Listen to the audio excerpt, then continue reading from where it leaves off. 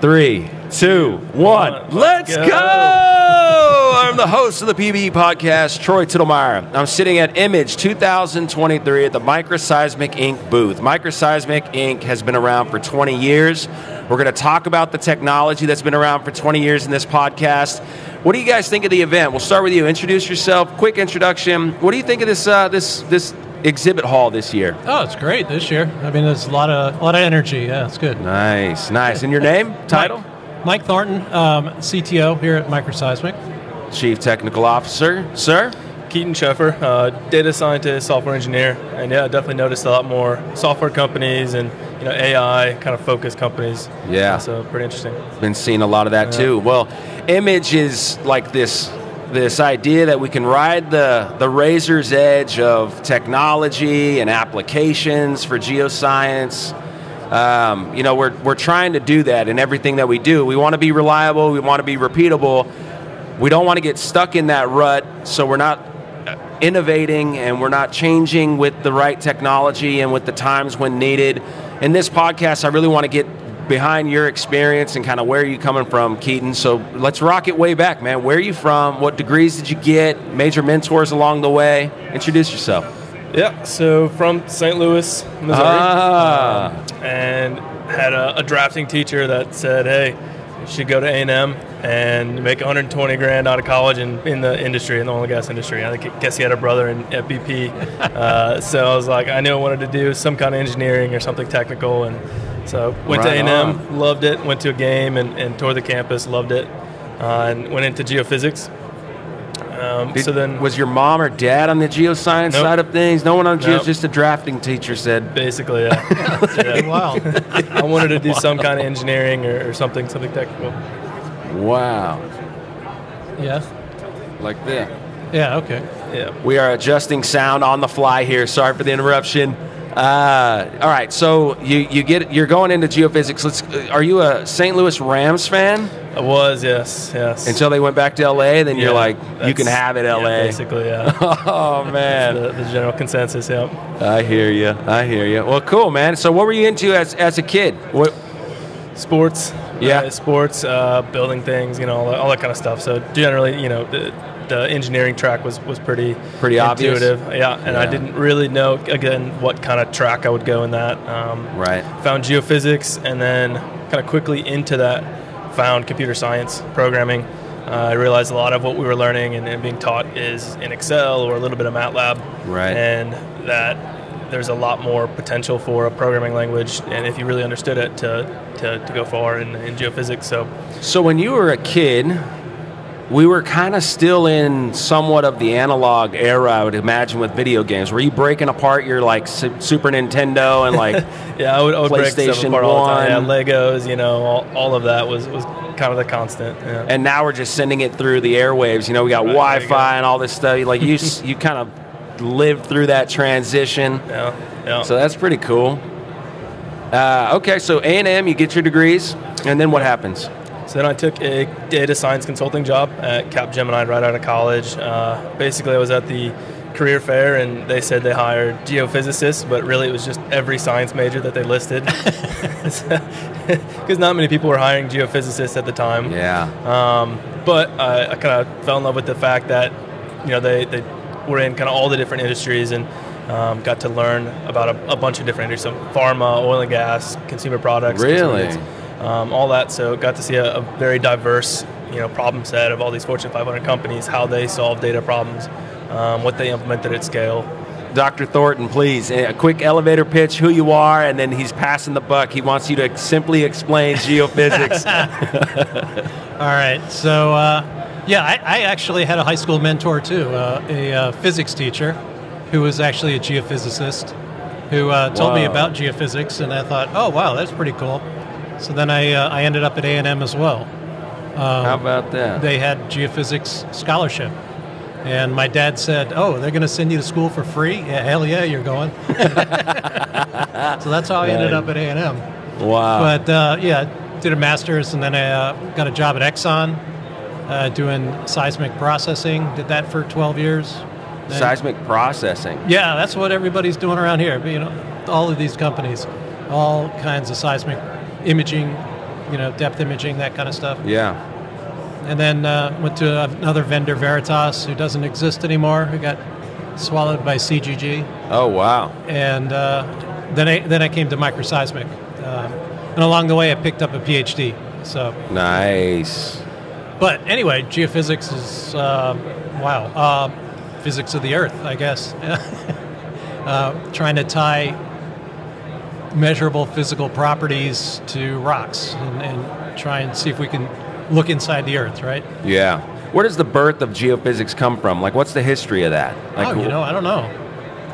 Was it like how are you hearing my voice? Like, what was the first concept of, a sound that's bouncing the particles, as I'm speaking, as you're hearing them, and I know they've been at least like 1900. They were doing early seismology. Wow. So it's at least 120 something years old, maybe older. Yeah. It's pretty fascinating stuff. Okay, so you get your degrees. You come into seismic processing. This is in the 80s? Yeah, 89. Yeah. 89, you're seeing the sound My waves first come job, back. Yeah. You're mathematically putting it all back together in the processing world. Yeah, back when it was all tapes and IBM was the biggest machine around. Well, we had a Cray at Exxon. That was pretty kind of cool. I got to play with, supercomputers. I thought that was really neat. Whoa. They were doing like megabyte speeds of crazy stuff like that, yeah. All right, so if we're going to talk about kind of this idea of digital transformation, we've been talking about it generally for a long time. We're certainly in it. We have a digital transformation upon us. How do you explain, how do you walk someone through that? You go from analog, do you have like good analogies that take you from like what was it like before? Why is it so much more efficient now? And how are we managing this thing to become even more efficient, more reliable?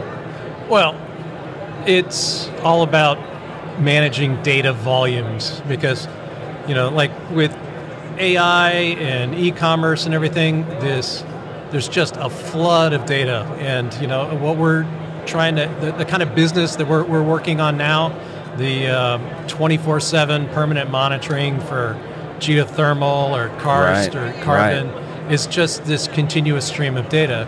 And what we have been doing is really kind of batch processing. We would get, a couple of weeks worth of data, and we would queue it all up, process it through, look at the results, and kind of work the project through. This is like in the 80s? This is like the workflow? This is like 2-3 years ago. Oh, right? Whoa. Yeah, it hasn't changed, right? Batch processing. So it's all about setting up, you get a lot of data. We've been doing big data since the 60s in geophysics. But it's all been kind of, like I said, like a batch, big chunks of data. And what we're really trying to transition to here is more of a pipeline, more of an automated process where we can do this continuous 24/7 monitoring of these sensor arrays. So, so we can do the earthquake monitoring, that we need to do, to help people do these kinds of things, right? Right. How does it get, so you're getting a constant stream of information in. Is it saving that? Yeah. Everything's being saved? It gets saved for a while, yeah. Oh, okay. Eventually we write it off the tape or whatever, but yeah, most of it does get archived, yeah. Jeez. Yeah, it's there. Wow. Okay, so when the digital transformation, the future of digital and where you're coming from, you were playing with it when you were a kid, naturally seeing how this information was coming through wires and color versus black and white, like how it all worked, and now you're hands-on in a company that's now passively monitoring all kinds of different situations for either geothermal, oil and gas production, karst identification, carbon sequestration, caprock integrity. You guys are getting all kinds of different data coming in. What's your day-to-day? What's your role, and how do you see this going for yourself? Yeah, so kind of when I started about 4 years ago, right, I have basically been entirely in the cloud. So all of the processing and everything has been cloud-based, right? So I kind of skipped over the HPC in your, the on-prem servers, right? So I've kind of only been in the cloud and been dealing with that. So it's interesting to be able to take this, right? I've seen a bunch of examples how it works, and so now, yeah, going back to in microseismic, we're taking something that's on-prem and moving it to cloud. So interesting. I don't know anything about that besides I see it all the time. Cloud-based and stuff like that. What? It's basically just a computer that someone else owns that someone else is storing. You buy time on somebody else's machines, right? So it's a building of hard drives somewhere that you have access to use that space. You have a deal with them to use that space. That's cloud-based solutions, cloud-based. Yep. So simple as that. That's interesting to think about. So when you think of Microseismic Inc. and progressing through these times where we're talking about building these very futuristic cities, instead of having these pipelines and electrical and all this, like for the city of Houston, where there's no real monitoring except for really what you can see. Now we're going to do fiber down all these lines, and so you can see, hey, there's a pinpoint, like there's a little pinhole in the middle of the event center. No one would have seen that for 5 years until it became a massive hole, and then there's a huge problem, and now you have to shut the whole event center down. Right. We're changing that, and Microseismic Inc. is really on the forefront of that with the DOE contract you guys recently got, working with Terra 15. I'm fascinated with this whole idea. As the digital transformation and like attaching a software to that system, how does that actually work? What's it taking in the data live, and then it's just running algorithms on that data and compartmentalizing anomalies and doing linear regressions? Like, what's the software doing? So it's looking for specific patterns in the data. So when an earthquake happens, we know where all the sensors are, and we're looking for a very distinct pattern. And if we see that pattern, then we're going to try and figure out where in space that event happened, and we're going to try and refine that. And once we finally figure out where that event happened in the subsurface, then we're going to try and make some measurements of that event, so we can characterize how the Earth broke, right? Wow. So whether it's a fault slip, whether it's slipping vertically or if it's slipping horizontally or something more complicated, an explosion, an implosion. There's a lot of things you can tell just from the radiated vibration, right? Wow. And the software is watching that 24/7 as that data is being streamed live, essentially. It's watching it and trying to compute some of the basics of that. Yeah, it's looking for specific patterns, and so it's continuously fitting different sets of patterns to it. Wow. And as soon as it finds something that matches, a little flag goes up, and then we start honing in on it. Wow. Yeah. Right on. What kind of projects right now are you most excited about with Microseismic that you're working on? Yeah, so what Mike was saying is it kind of flags these events automatically, but we still have a manual process. So there's a human in the loop that will go through and verify that these are all true events. So one thing we're working on now is a machine learning algorithm, image classification, basically is a pre-processor of that human in the loop, right, to say, yep, this is a real signal, this is not. So hopefully it can reduce the amount that the human has to look at by order of magnitude or two. And so I think that's something that has a ton of promise. It'll make the analysts more efficient. They can work on other things and don't have to worry about kind of manually reviewing these images.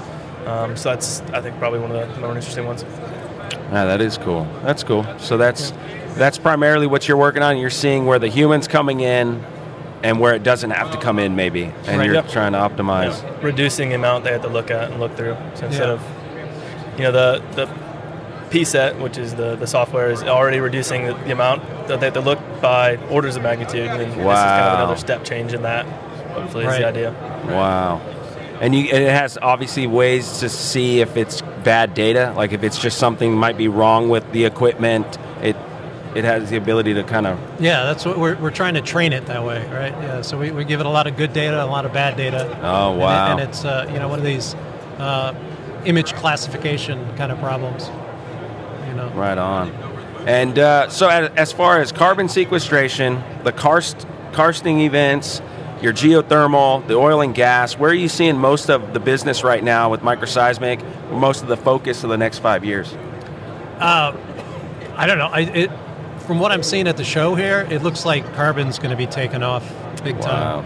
I mean, there's a lot of money. The government's dumping a lot of money into it. There's a lot of interest. I think, the monitoring part of it is going to be early in the process. We're going to be right up on the front end. And I think we're probably going to see that part of the business grow the fastest in the next few years. Cool. What about for you, Keaton? Yeah, I think that's very fair.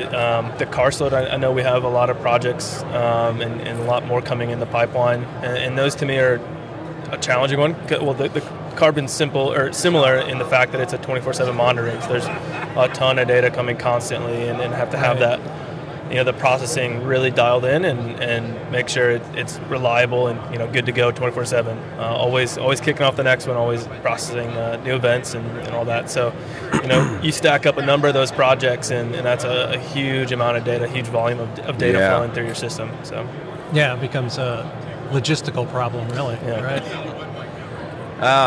All right. So Microseismic Inc.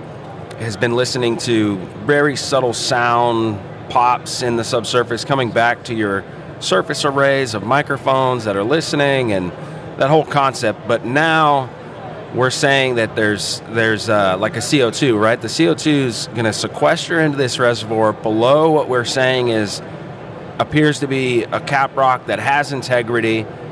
Is it microseismic that's now getting into the idea that you can also sniff for the CO2 gases and methane leaks? Or are you partnering with companies that have that equipment, and you guys are microseismic's always just focusing on the sound, the microseismic? Okay, well, like microseismic proper is going to be listening for the sound of the rock break. Yeah. And if everything's going right, we should never hear anything, right? Because that means everything's going in, everything's staying where it's supposed to. There's legal requirements to keep an eye and make sure that things stay where they're put. We are partnering with other companies who are going to be putting, say, atmospheric sensors in the same kinds of on our stations where we have our sensors and our telemetry, and so we can kind of have a one-stop shopping for monitoring. Right? That's all integrated. You get access to that. They get access to your stuff. It's all one data stream. It all comes back. It's all delivered to the operator at the same place, same time. Now, are the cities getting really behind this and this idea of building this very futuristic infrastructure? Is there a lot of government funding and city funding in that? Like a lot of push for good civil engineering like this?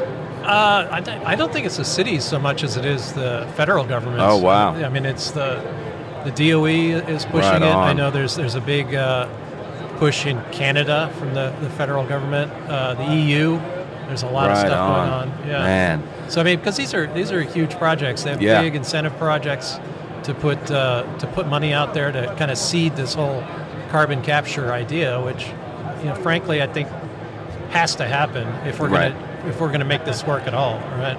Yeah. Well, the technology for sure is happening. That's the benefit of it all. For me, in my perspective, is just the technology and our ability to actually do this and have gentlemen like people like you that are working on these problems every day to try to build something that can actually do this is a major achievement in itself. Whether the results of all that, however that goes, that to me is definitely the future. Why wouldn't we want a building that has fiber going through every bit of it so we just better understand where all the problems are potentially happening? How we have to get better at eliminating waste, and waste in the sense of just our time and attention of digging over in that side of the building because that's where the water's coming out of, but the leak's actually on this side. Exactly. Yeah. It's crazy how much waste. It's you talk about smart buildings and smart cities. It's like, there's no advantage in being dumb, right? Right? No, I guess besides, hey, it's not my fault. Like, I don't know. Yeah, I mean, it makes a lot of sense, and we're technology's coming to the point where we can do this kind of thing. Yeah, that's what's cool, and that's kind of what we're talking about. Revamping our tool set, because I mean, there's a lot of amazing tools out there. There's a lot of data coming our way, and we really need to handle it. Man. Well, thank you guys for putting in the time and attention for that. Hey, I'm well, really thanks. excited about that. I look forward to staying connected with Microseismic Inc., all the papers you write or presentations you guys give, the partnerships, all the things that you can say about those and these projects. I'm really, really interested in how this all goes with Terra 15 and everywhere, all this that you guys are building. It's fascinating. Great. Thanks for having us. Yeah, thanks for having Thank you, sir. Thank you, Keaton. Thank you.